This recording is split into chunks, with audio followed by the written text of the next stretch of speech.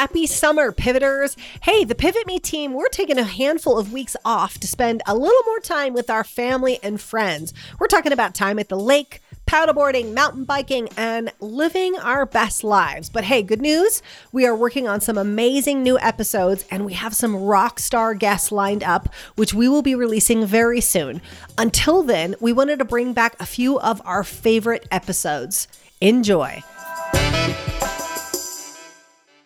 Today on Pivot Me, we are super excited for our guest, Ian Koniak. Ian, you have this very well-rounded and extremely successful sales career. As a top performer, just from a revenue perspective alone, you've sold more than 100 million, 17 years of B2B tech sales. You've been a sales manager, a sales director, account executive. You've had the opportunity to experience sales from all angles and business from all angles, both selling, teaching others to sell, and managing those who are already good at sales. We'd love to talk about both your sales background, the habits and tools that you use to enjoy the success, but also how you got here. Some pivotal moments in your career or in your life that have shaped the journey that you've been on and how you ended up here. Tell us about your background. Have you always dreamed of being in sales? Is it just you're incredibly outgoing and great with bonding and rapport, or did you just kind of find yourself in sales?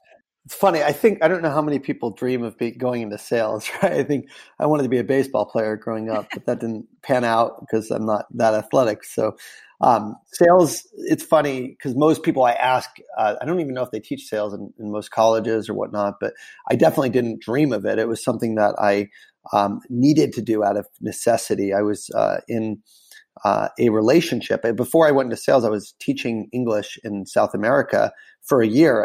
After college, I studied psychology. I really didn't know exactly what I wanted to do, but I knew I wanted to travel. So I found a program through UC Berkeley that sent me off to Venezuela, where I taught English for a year. And I happened to fall in love when I was there. And the only options were to stay in Venezuela and pursue that relationship, or to come back to the US and figure out a way to bring this woman from Venezuela who did not have a visa and did not have any other means except me to get to the US over. And so I chose the latter because Venezuela is dangerous and it wasn't a place where, I didn't want to just live there forever. So I said, how can I make enough money to bring this woman over? And they weren't giving out work visas at the time, and she didn't have the work experience to get one. So it was the only way to get her here would be a student visa, which meant putting her through college, showing that I had the income to support her and sponsor her to be here.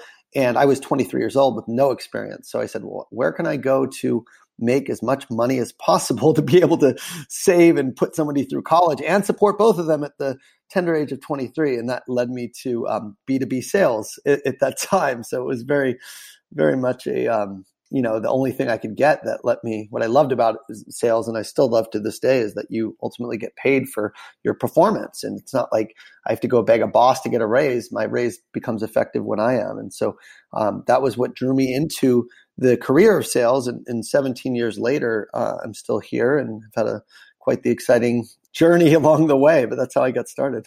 Wow, that's amazing. I had no idea. What a backstory.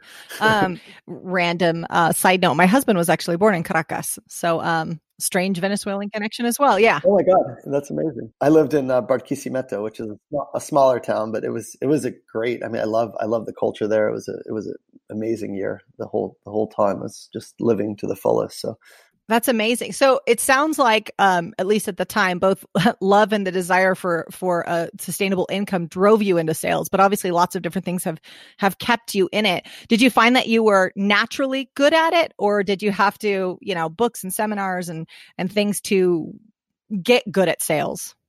I think it's a really, really good question. I think, I thought a lot about this recently. Like, are you born successful? Are you born with these habits or personality?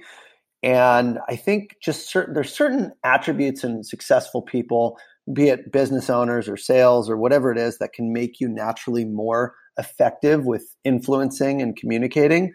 And those were skills that I had, right? Those are things like being driven, number one, right? Can you teach drive? I was very driven, even from a young age. I've always, wanted to really, really go after what whatever it was that I was going after at the time. And I don't know how many people are naturally driven, but that was one attribute. The second thing was just my personality. I've always been more of a leader and more of a trailblazer, someone who sets the pace rather than following others, even if it means, getting made fun of or maybe not being accepted with people along the way, because I'm not afraid to be different. I'm not afraid to do different things. I definitely don't follow the general herds, if you will. And that's what brought me to Venezuela by myself. I didn't know anyone. I didn't have family. I just said, I want to go travel, and I took off. And a lot of times society, might look down upon that type of deviation, if you will, but it's really actually a really good quality in sales, because you have to be thick-skinned. You have to be able to deal with rejection and not really care what people think, because you're pursuing something. And then just general personality, being outgoing and friendly and caring about people. These are things that you can't necessarily teach. You can have a personality that really lends itself well. And I've always had those kind of things that I think help me accelerate in sales, but that's not enough, right? The success habits, the skills, the techniques, all of the, the attributes that have made me and helped me sustain a very, prolific career in sales are not just the personality, because you can't, I would not say half, probably 80% of success is not just in your personality or, the way you're wired. It has to do with how you live and the habits that you form and work ethic and, ability to gain the right skills and practice and experience. And that all came with time. And so it's a loaded question, because I do think some people are naturally better fit for an industry like sales or owning a business than others. And I was definitely wired that way. Yeah. And, and even if we pan out farther than just sales and just look at the success that you've had, that seems intentional. That seems designed. What did you have to go out? So you said you had some natural skills that lended itself, your personality, leadership, drive. Those things definitely do lend itself to being more successful in the sales arena. Mm-hmm. But in general, there was obviously skills that you had to acquire along the way that weren't maybe innate to you. Yeah. Were you intentional about going out and getting those skills? How did that work? Was it books, mentors? How did you get those skills?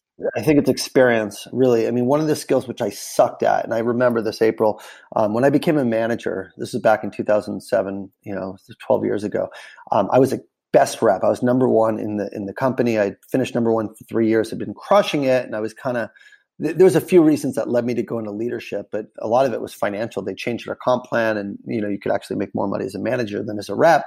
And I said, you know what, I'm going to do this because you guys just changed the comp plan. So I don't know if I would have become a manager for the real reasons that you should, which is developing people and helping and growing and wanting to move up within the company. I didn't really care about that. I was still, more ego driven. So when I became a manager, I expected everyone to work the same way that I worked, with the same intensity, drive, focus. And when they didn't, I would blow up. I remember I would yell. I'd just be so intense, and people were almost scared of me. And that's something that I've really had to work on, because I just, I could have gotten myself in trouble with HR, but not only that, it's like, what about like the ability to connect and relate to people? There's different people who get motivation from elsewhere. You can't just hammer someone and, whip them and expect them to work the way you do. That doesn't work. So really being in leadership forced me to really work on my skills of being able to understand and empathize and meet people where they were, and then help them, get their own sense of motivation. Because that's something I realized very quickly, is you can't teach motivation, but you can teach people to want to better their own life and help them realize there is a path, for themselves, that if you believe in somebody and you see something even more so than they see it themselves, it's amazing how you can bring people along with you and help them. So like communication skills and empathy and active listening and really trying to relate, like those are something that definitely didn't come natural for me, because I thought everyone, should be wired like me or want their own success, but that's just not the reality. People are just different, levels of the continuum in terms of drive and work ethic and even skills and abilities, right? So being able to get the best out of each person is something that I had to be in management for 5+ years to really hone in and realize that, look, you got to just lighten up on people, be nice to people, be kind and caring. And, I'm not ashamed of it, but like when I look back at what I was in the beginning of leadership, those leadership and communication skills to like drive people to perform at their very best were definitely stuff that I did not work on. And the second part of your question was, I have always been into self-development. So, for example, I took my team when I just first started being a manager. I took them to Tony Robbins as a group event to really help them realize like what was possible for their own lives. I took them to selling conferences. I would always bring in, I would be doing a lot of the teaching based on my own learnings and share it with the team in Monday meetings. And so a lot of that, I think I have gone outside to develop my own skills, but I think you can only read and, learn so much in a book or watching a YouTube video. The best way to learn and to grow is to get that experience. So I think a lot of the skills that I've enhanced over time have been through more of my mindset of like always having a beginner's mindset and saying, look, I don't know maybe how to lead a team. So let me learn from the best. Let me get mentorships. Let me really try and, take a beginner's mind into this next challenge. And that's something that, again, if you're stubborn, if you just think you know it all, you don't have a chance. You're done before you start. So I've always kind of brought that into whatever role that I've taken. And that's been one of my formulas for success, regardless of where I've been in company or in role. Wow. The portrait that you're painting of you at the beginning of this before, you said it took about 5 years of you being in a managerial role before you really got this. The portrait that you're painting of that guy pre that 5 years sounds so different than the man that's got the beginner's mindset. And I got to tell you, me personally, I'm kind of surprised to hear this because what I've known, we know each other. We've sat next to each other through many meetings and workshops and things. I 100% see you as someone with this beginner's mindset and really eager and open to learn, to contribute, but also to listen, to teach and to be taught. So as is the case, we all have a starting point. It's interesting to hear the contrast of where you started versus where you are now. And it's also a good reminder for those of us out there that are listening right now that are maybe Ian, however many years ago that was. If you're that version of Ian where, and this happens a lot in sales roles where you're a very good salesperson and then you're put into a managerial role and it's a completely different set of skills, right? And not always those who can do really, really well are those who can manage really, really well. And it's a whole different set of skills that we've got to go out and get or learn on the job or however that's cultivated. But if you are listening right now and you are someone that is where Ian was before, just know that there's a light at the end of the tunnel because the Ian that we see today is very different than that. I mean, I'm glad you shared that because it surprised me and it's good for listeners to hear that. Yeah, you're so right, April. I mean, like I said, not to say I'm ashamed of the person because I wouldn't be here today if I didn't go through that journey, but I was just not nice, right? And I think I helped a lot of people and I definitely impacted a lot of lives. I still have people come to me to this day and tell me, they got their start in sales because of me and the motivation that I gave them and showing them how to do it. But I was not patient. I was not tolerant. I was not empathetic. And, that's something that when I look at who I am now and how I communicate now, it's just day and night. My being married, having a son and having some of the experiences I've had in the past, I'd say 3 years in particular, April, have really propelled me onto this exponential journey of beginner's mind.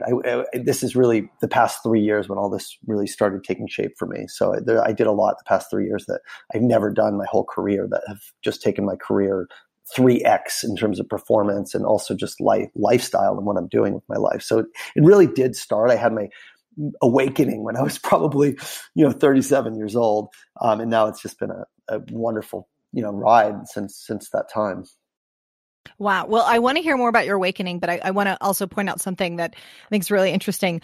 When you were saying, to your point earlier, when you were saying about, hey, when I was very good in sales, and then I took over management, and I couldn't understand why people didn't have the same motivation or drive, and that definitely resonates with many listening.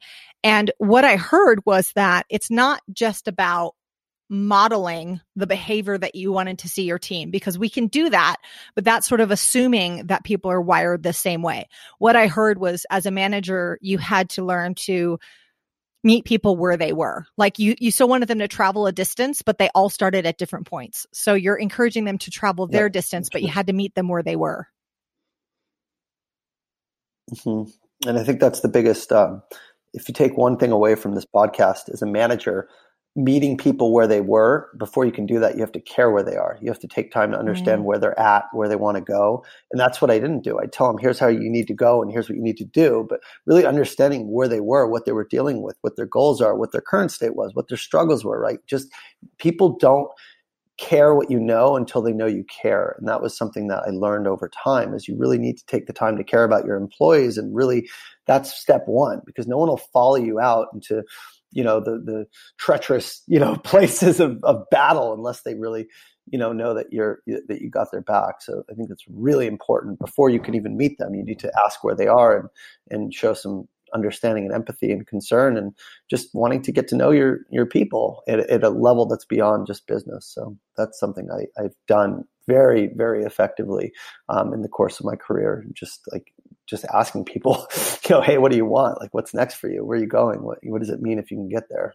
Wow, that's really sage advice from a managerial perspective, regardless of the role or the industry. And I'm just thinking about recently, I saw Chris Hogan speak at the Rise Business Conference, and he made a comment. He had this phrase, and as soon as he said it, I think every manager in the room just shook their head and went, "Oh my God, I know exactly what he means."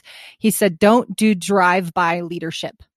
And he said, when you kind of walk and like, hey, how are things going? And you're kind of just still passing by and you don't actually stop and listen to your staff on how things are going. What can I help you with? How do I help remove roadblocks? And so that concept really stuck with me of don't do drive-by leadership. Would you like to see the behind the scenes footage of the Pivot Me interviews? We have launched April Garcia Pivot Me on YouTube.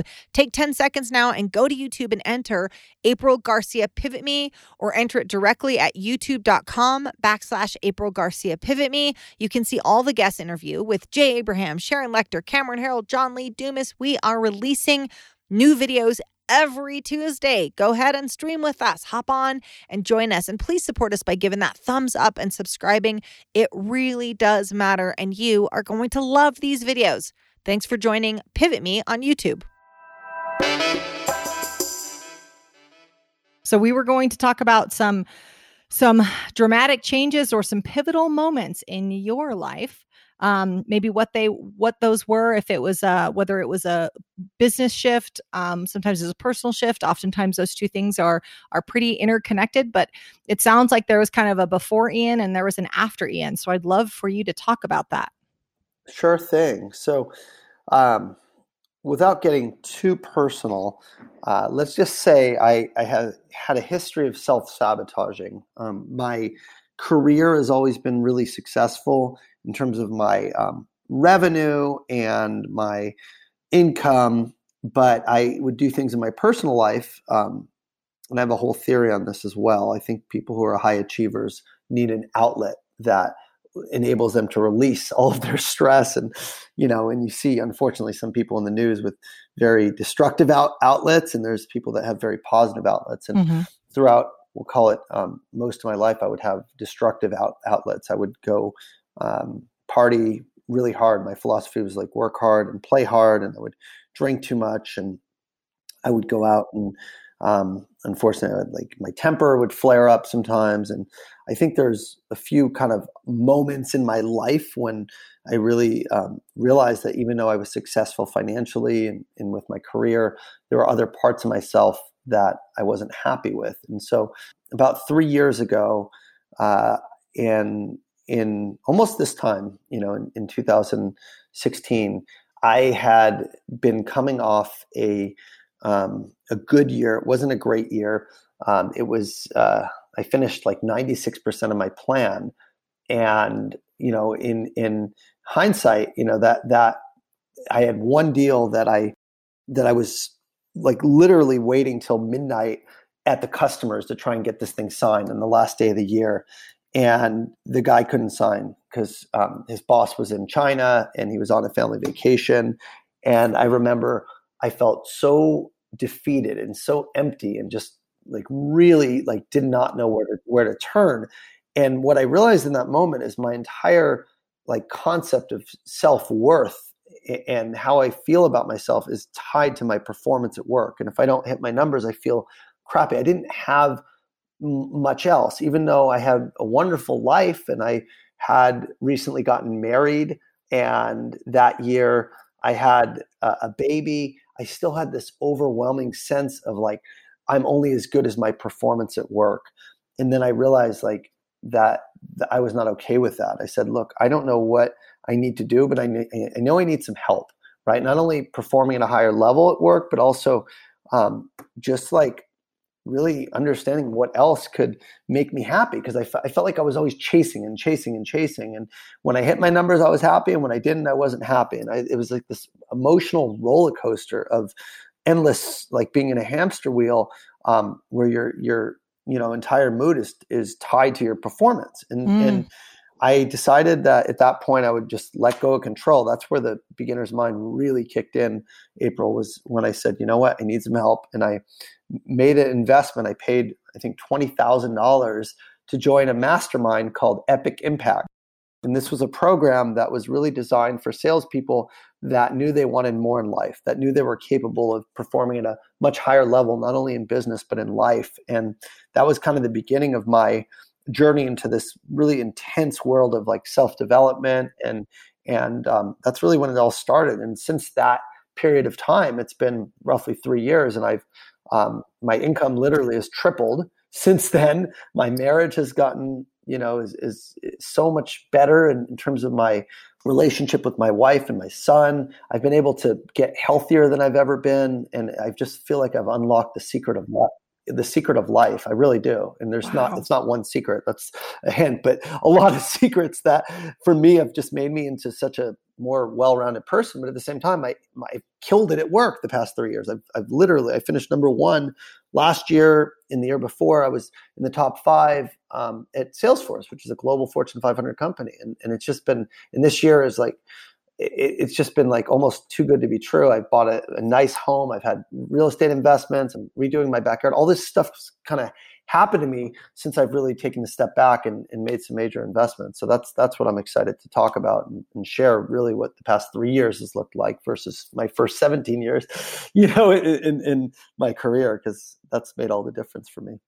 Sure. Well, let's talk about those 3 years. So it sounds like there's a few things that were a catalyst to that. And I appreciate you sharing that, because that's, everybody always wants to know what that catalyst was, and usually there's a host of things, right? It's not necessarily one thing. It's a variety of things that all lined up and said, okay, now this is when we say this is the direction, or enough's enough, whatever that looks like. So, was it specific things that you got from the mastermind, from you looking into, okay, what the change needs to be? Was it a mindset shift? What was it that made you take such a different path? It was a mindset shift, right? The entire mastermind, their premise in what they focus on is creating an environment. They do these retreats every 3 months. So I went on 8 retreats with them over the course of a couple of years. It was all about being able to really tap into what is your true gifts, what is your vision that you see for your life. Really like imagine what is possible, what's holding you back. And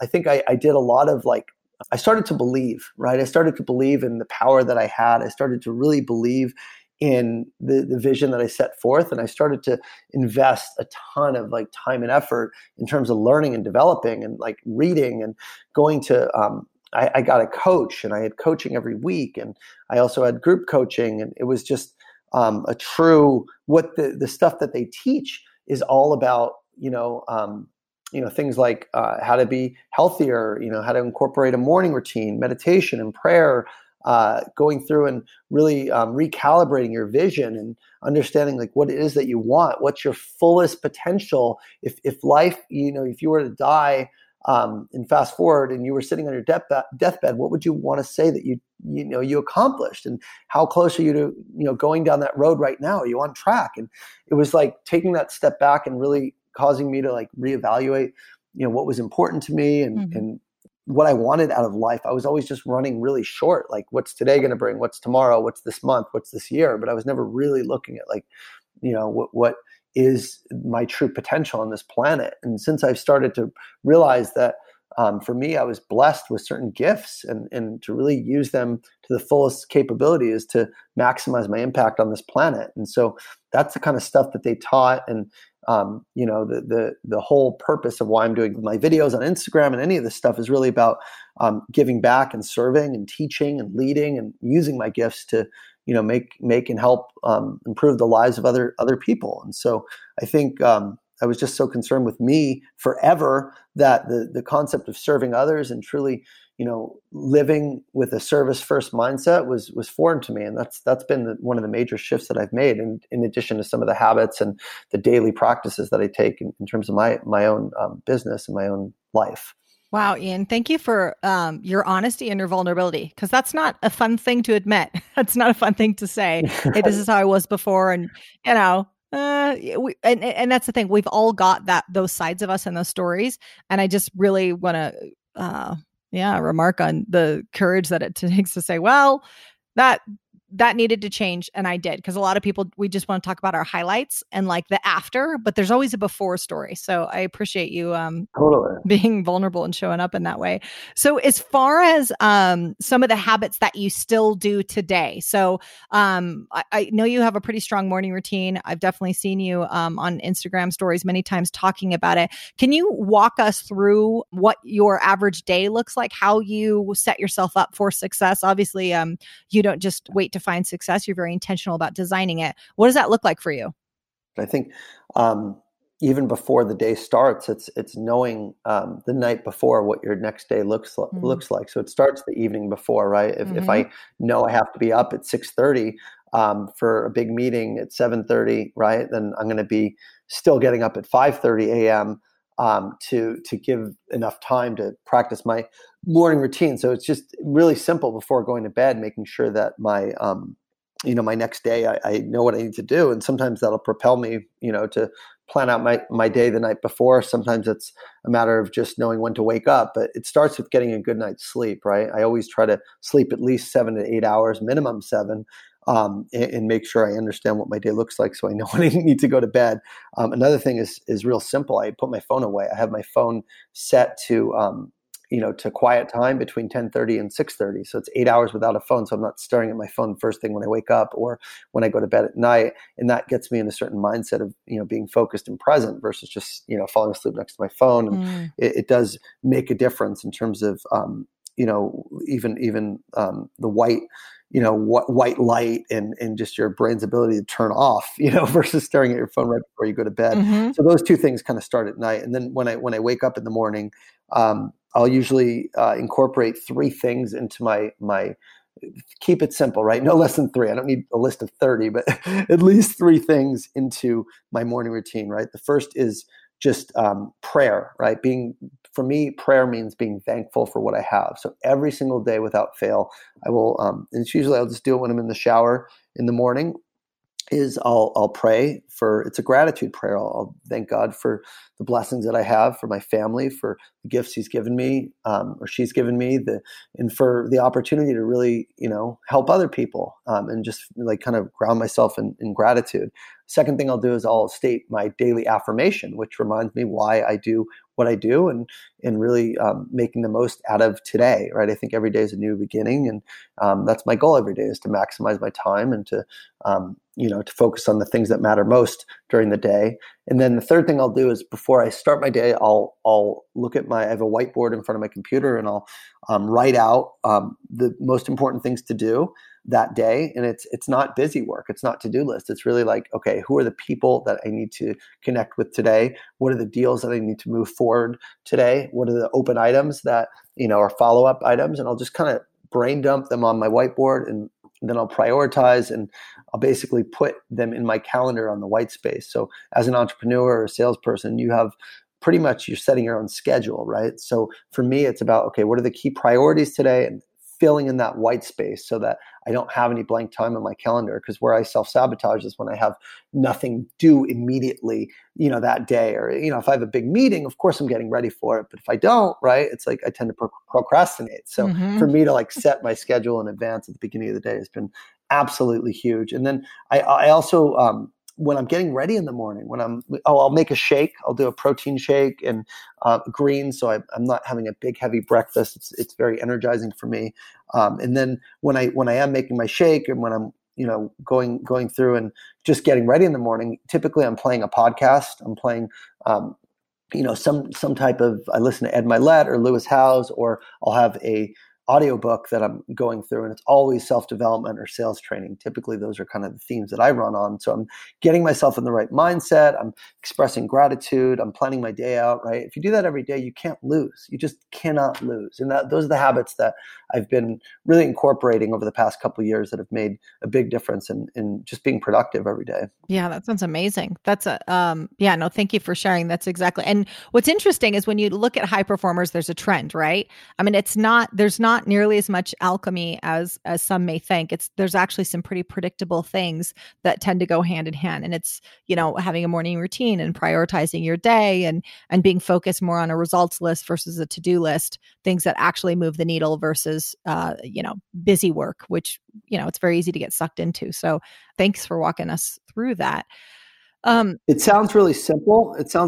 But it takes discipline. Sure. Go do that every day. Go do something every single day, and you'll see what you're made of, right? For me, it's like, I thought that's the big difference is like, I think I know it. I just do things like, if you repeat the same thing over and over again, you expect different results, good luck, right? Mm-hmm. So for me, it's like, okay, what are the books that I need to read? Who are the people I need to learn from? And I've kind of just like incorporated, like little tips and tricks from people and made it my own, right? It's not about following one person's morning routine. You have to figure out what works for you. And for this works really well for me. And I will sprinkle in exercise too, if I can. So I teach a spinning class, and the days where I'm not spinning at night, because I teach that at night, I'm usually going for a run for 20 minutes or going on my Peloton bike and doing a workout. Because again, that gets me the right energy that I need to go out and, crush the day. So that's the other thing I forgot to mention. I love that you teach a spinning class. I just gotta hold on a second. Stop the phone. You teach a spinning class? It's crazy. How? Okay, I need to know, like, my own curiosity. How did you end up teaching a spinning class? Because I loved it. I mean, I always loved spinning, and then I didn't like the music instructors played. So I'm like, well, I can just teach this. So I got certified, and then I did all my own playlists, and sure enough, here we are 9 years later. So that was what started it for me. I'm like, these instructors aren't that good. They don't play that good music. Let me just do it on my own. So it's kind of funny. Oh God, I love it. Fun fact. That is a fun fact. Okay, that's good to know. Okay. One thing I wanted to ask about with putting your phone away at night, and there is so much research to support that. Do you use your phone as an alarm clock, or do you have a separate alarm clock?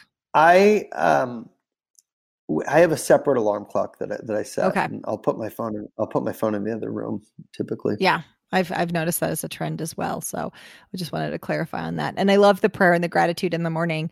It really does just set the pace for your day, and what we train our eye on, we see more of. And so when we started in gratitude, it puts us on the right foot, right? It's so easy to wake up and our eyes open and we immediately think of all the things that need to get done. And it contributes to this feeling of being behind, totally. Which both practicing gratitude in the morning and also putting your phone away can really help combat that feeling of, oh, I'm behind. Oh, how am I ever going to catch up? Yeah. I love that practice. Yeah. The gratitude and even having faith, I would not call myself a religious person, but I think I definitely am spiritual. And that has been more recent for me. It's been a lot more recent. I feel like unless you have something else that you're working for, unless you have yes, we all want money, we all want freedom, we all want, the luxuries in life, but unless you feel like, there's a person or a purpose or something bigger than you, it's really hard to tap into that next level of performance. At least for me, it's been. So once I started truly, realizing that like I almost have a calling or an obligation to help others, and it's bigger than me, it's bigger than my family, it's bigger than my work, right? That's when I've really excelled in terms of some of the stuff I've been doing recently. So that's been important, is just to have some faith. There's something you believe in that's bigger than you as to why you're doing what you're doing. Sure. So you said that that's a relatively new thing for you. Was there a catalyst for that as well? Yeah. It's funny you asked. About almost a year ago, December 28th, December, it's already in 2000. I was going right along with it too.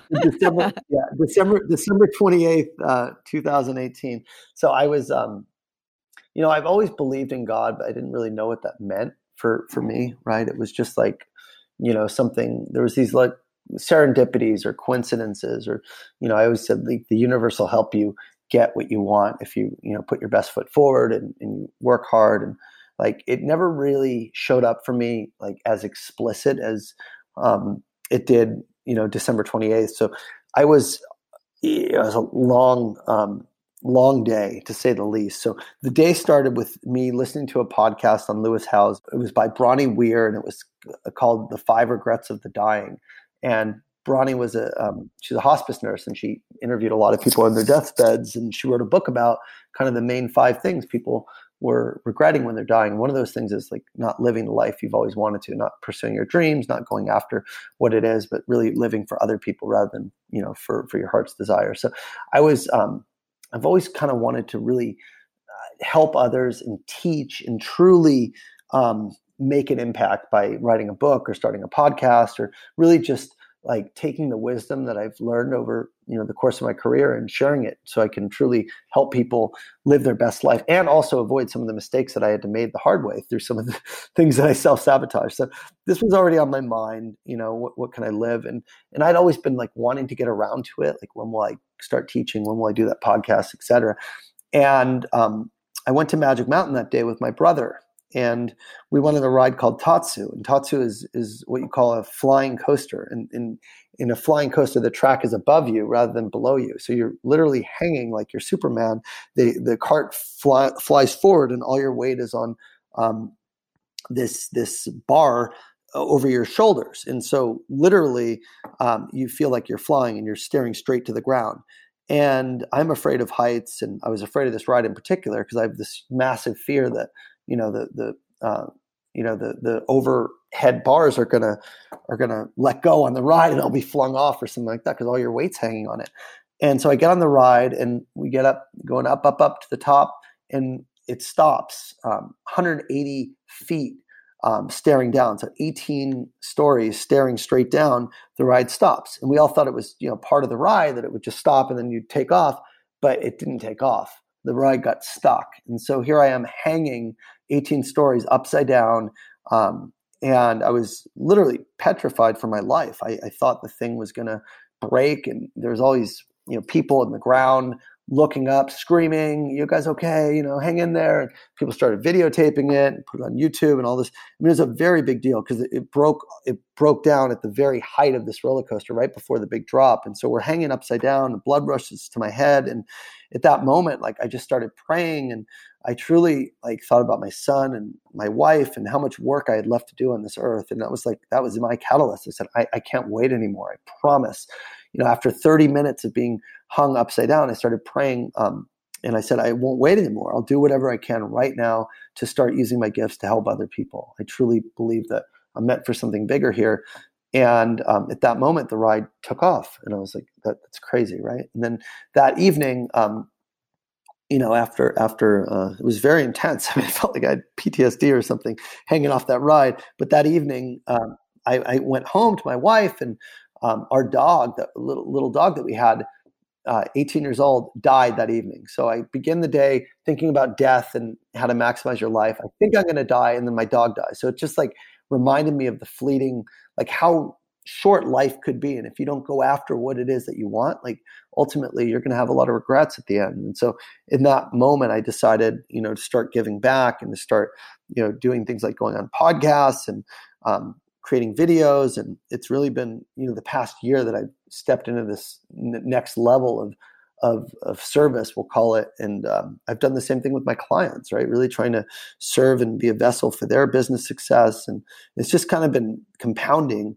year after year. Started 3 years ago, but this past year has really been, wow, how can I truly help maximize? And that's including, giving up some addictions that I've had. And it's just been since I've had this faith in God, I feel like it's not about me anymore so much as it is about being the example, being the model for a lot of people who have, gone through some of the struggles that I've gone through and who need my leadership. So it's made a huge difference in my life to have that faith and just that belief. And that's why I pray every day, is just to remind myself of, that this isn't all coincidental. Wow, that is amazing. What a story, Ian. Oh my God. Okay, I just have to ask you, did the ride drop like once it started again? You said it began. Did you guys then have to do the drop? Yeah, yeah. Oh man. Yeah, we did the drop, and I was like, "Thank God, we're moving and we're going on the ride." It was awful. I mean, it really was. It was just like, I mean, I literally hanging for my life, and I have pictures if you ever want to see. It was the worst, Oh my but gosh. it was the best because it propelled me. It's like life, and it's funny because I've unfortunately I've had people pass. My stepdad is in the hospital right now, and he has pneumonia, and he's going to be okay, thankfully. But like I lost my dad. When I was really young, I was only 19, and the boss who hired me at Salesforce passed away this year, and I've just seen too much young death from these patterns that I was living, right? And Mm. this high stress, high anxiety, high life, like just they were entrepreneurs. My dad owned a business. My cousin Adam died at 47. It's really Wow. really sad, but I've seen people go down this path that I kind of was on, and I know where it leads. So it's like what I'm doing and how I'm living right now is the polar opposite. Yes, it's high stress, high performance, but I'm also incorporating things in my life that keep me grounded and healthy. And, I'm just trying to do what I can, but I'm very aware that life can be taken from you in a moment's notice. And Mm. for me, it's very motivating and encouraging to go out and go after what I want to get instead of waiting and sticking around, like, cause life will fly by.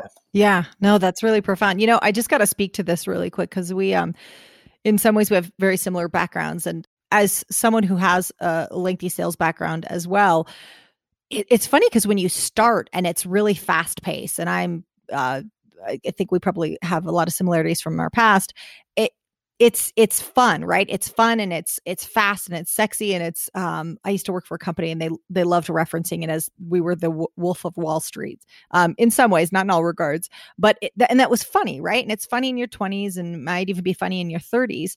But then you see it starting to catch up with people, right? The life, the pace, the sleep, the things that kind of come along with that fast paced environment and the high revenue that can come from it.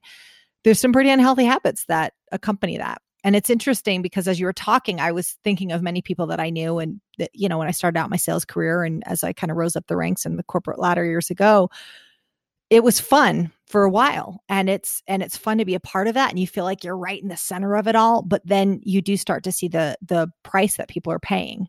Whether it's just toll on their health and it's weight gain and it's Totally. just, whether it's blood pressure medications or broken marriages, like all these things start to fall apart. Eventually the train comes off the tracks and you're like, it's not fun anymore. Now we're talking about lives and families and it starts to look really, really ugly. So anyways, as you're talking, I could imagine that part of it and what a gift it is to make it out the other side. Yeah. And instead go, okay, it's not about that. It's about something else. And I'm going to help other people see that it's about something else too.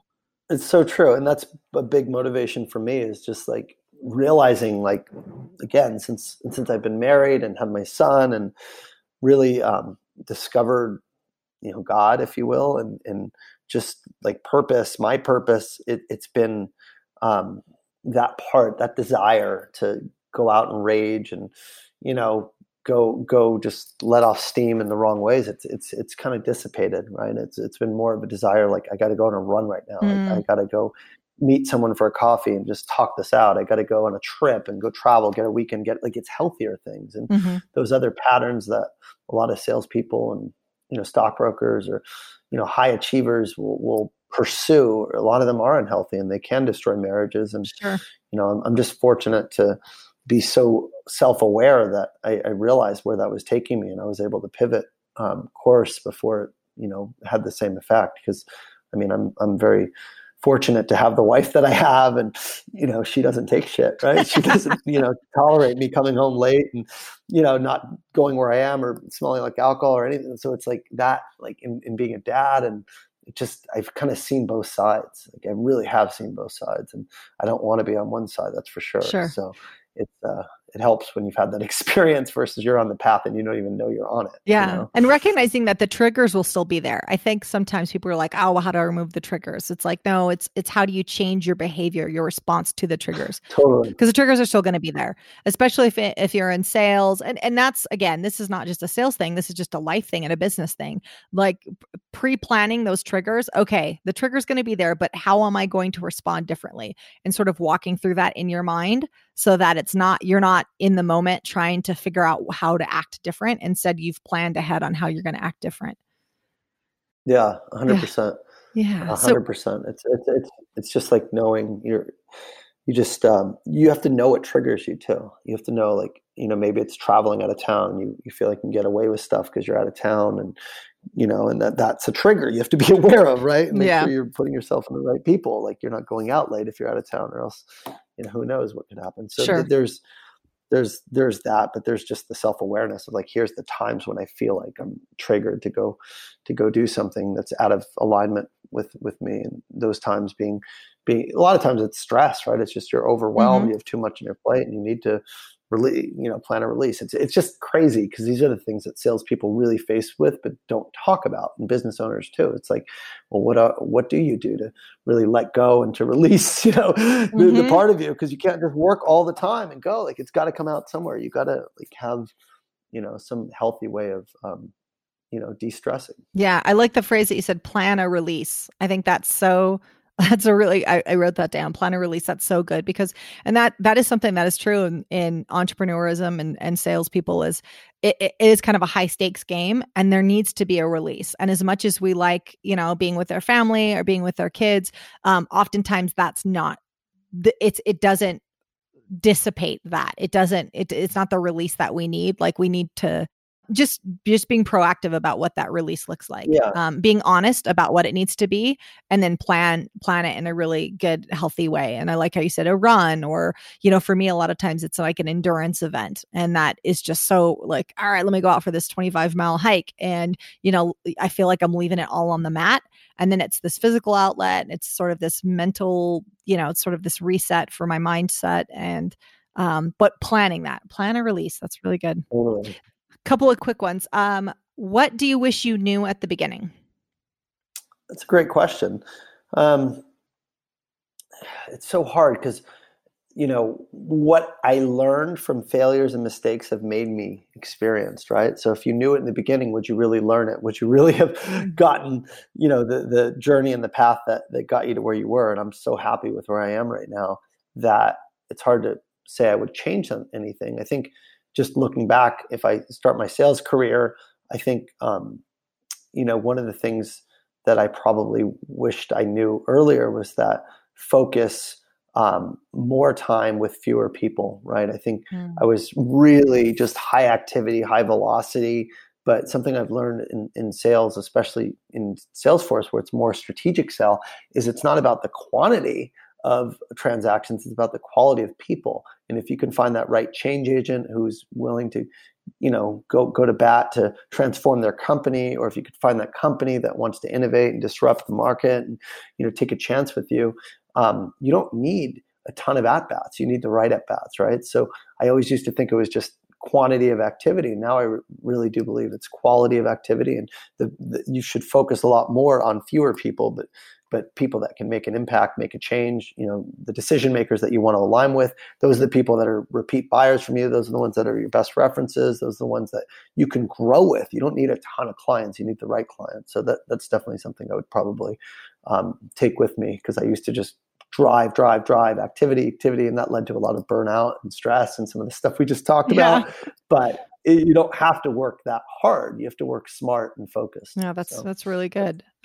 So one other, I guess two follow-up questions, then we'll be wrapped up. But you have a strong presence on social media, and you've talked a little bit about how that started. Has that helped you a lot? I'm just kind of curious, from a personal perspective or a business perspective, does having a pretty strong presence on social media help?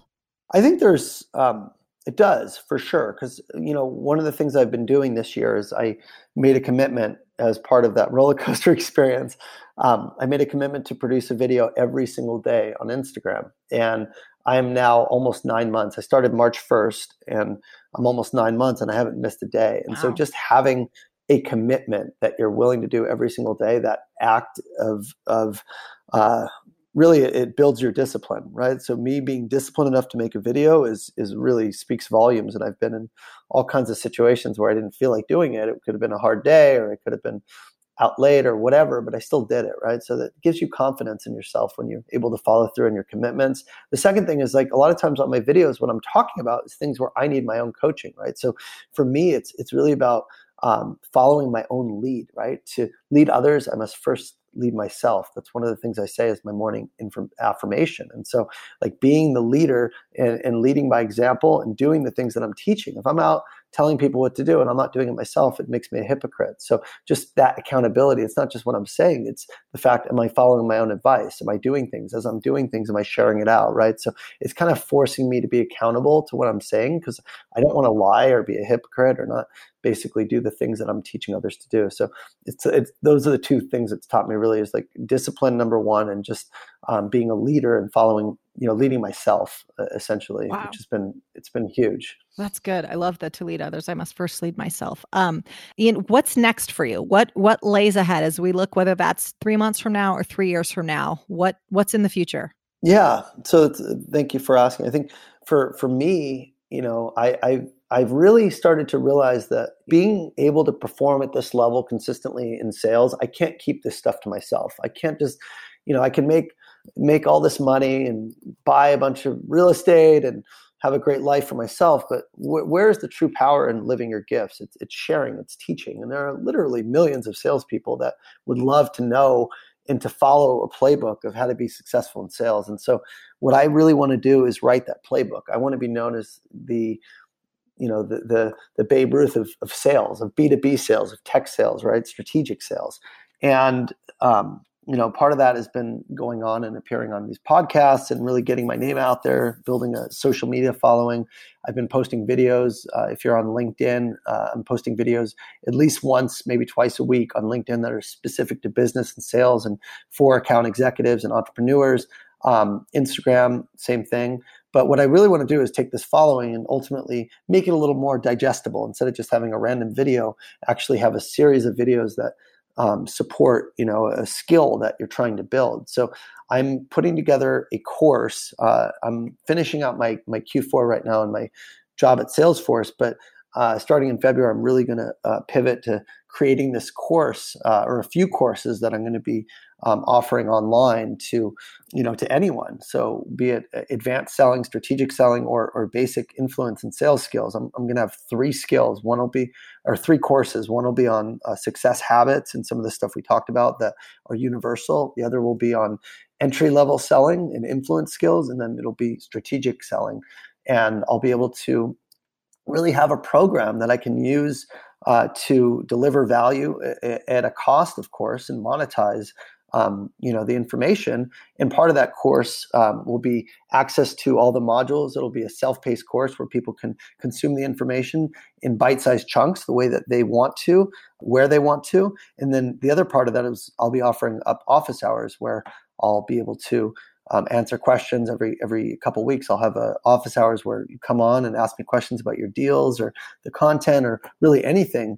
And I'll record all those office hours and put it on my portal where the training is. So I'm not going to do it full time. I plan to stay at Salesforce. I feel like I'm playing in the big leagues right now and I'm at the peak of my career. So to leave that just to become a teacher doesn't feel so aligned, but I really am looking to make a business of my passion for sales. And that's really what's next for me. That's awesome, Ian. I'm so glad you shared that. It makes complete sense, and I love that. To your point, you're saying at Salesforce while you're doing it, what you're doing every day is so relevant to what you're going to be teaching. So it makes complete sense that, like, hey, these things really augment one another. One helps the other in both ways.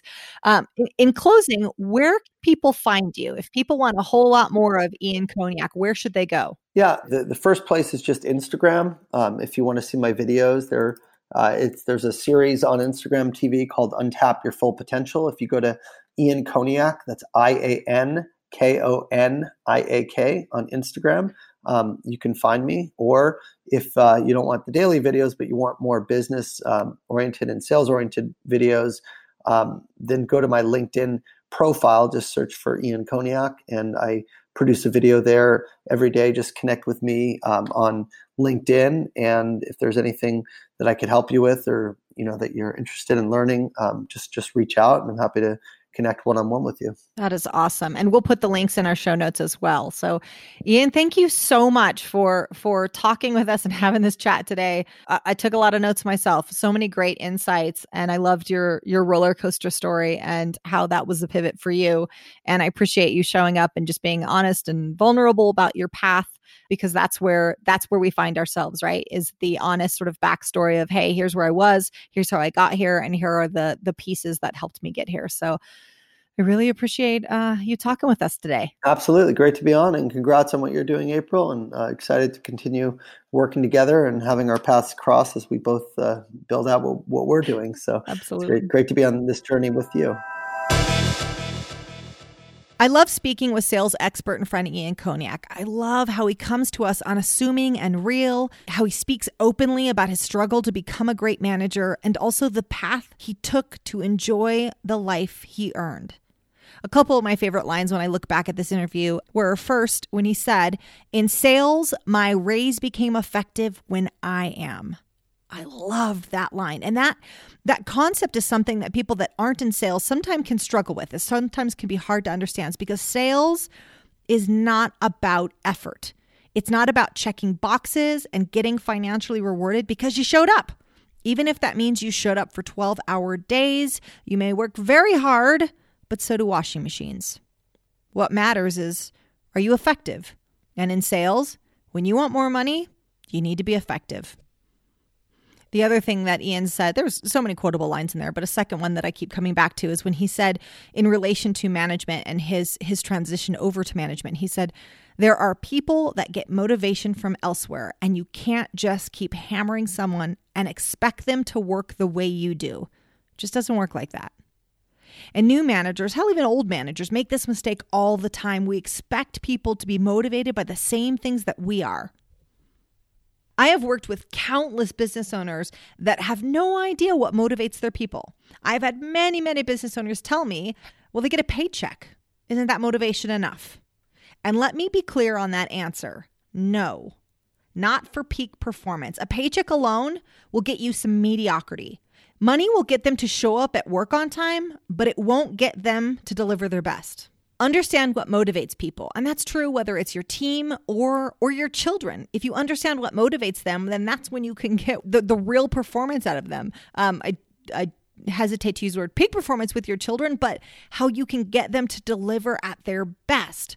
So in relation to a team, oftentimes it's a feeling of being part of something bigger, a vision that they believe in. And then us as business owners forget to communicate the vision to them.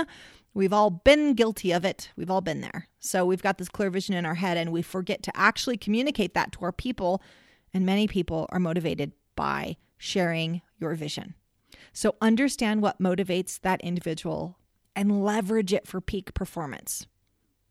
As for now, definitely hop over to Ian's Instagram at instagram.com/Ian Koniak, IANKONIAK. He's very active on there, very inspirational, real. It's a rare opportunity to follow around a very successful person that's still super candid, super just an approachable guy who happens to also be a peak performer. Join us next week as we dive into how the newest person in the room can still add the most value. How your services, your fees need to be tied to the value you bring and what the marketplace will pay. Join us next week to understand how. Thank you so much for dialing in today. And don't forget, make sure to subscribe wherever you get your podcast. And if you love what you hear, give us a 5-star review. It means the world to us. Hit me up on Instagram at @theaprilgarcia or check us out online at pivot-me.com.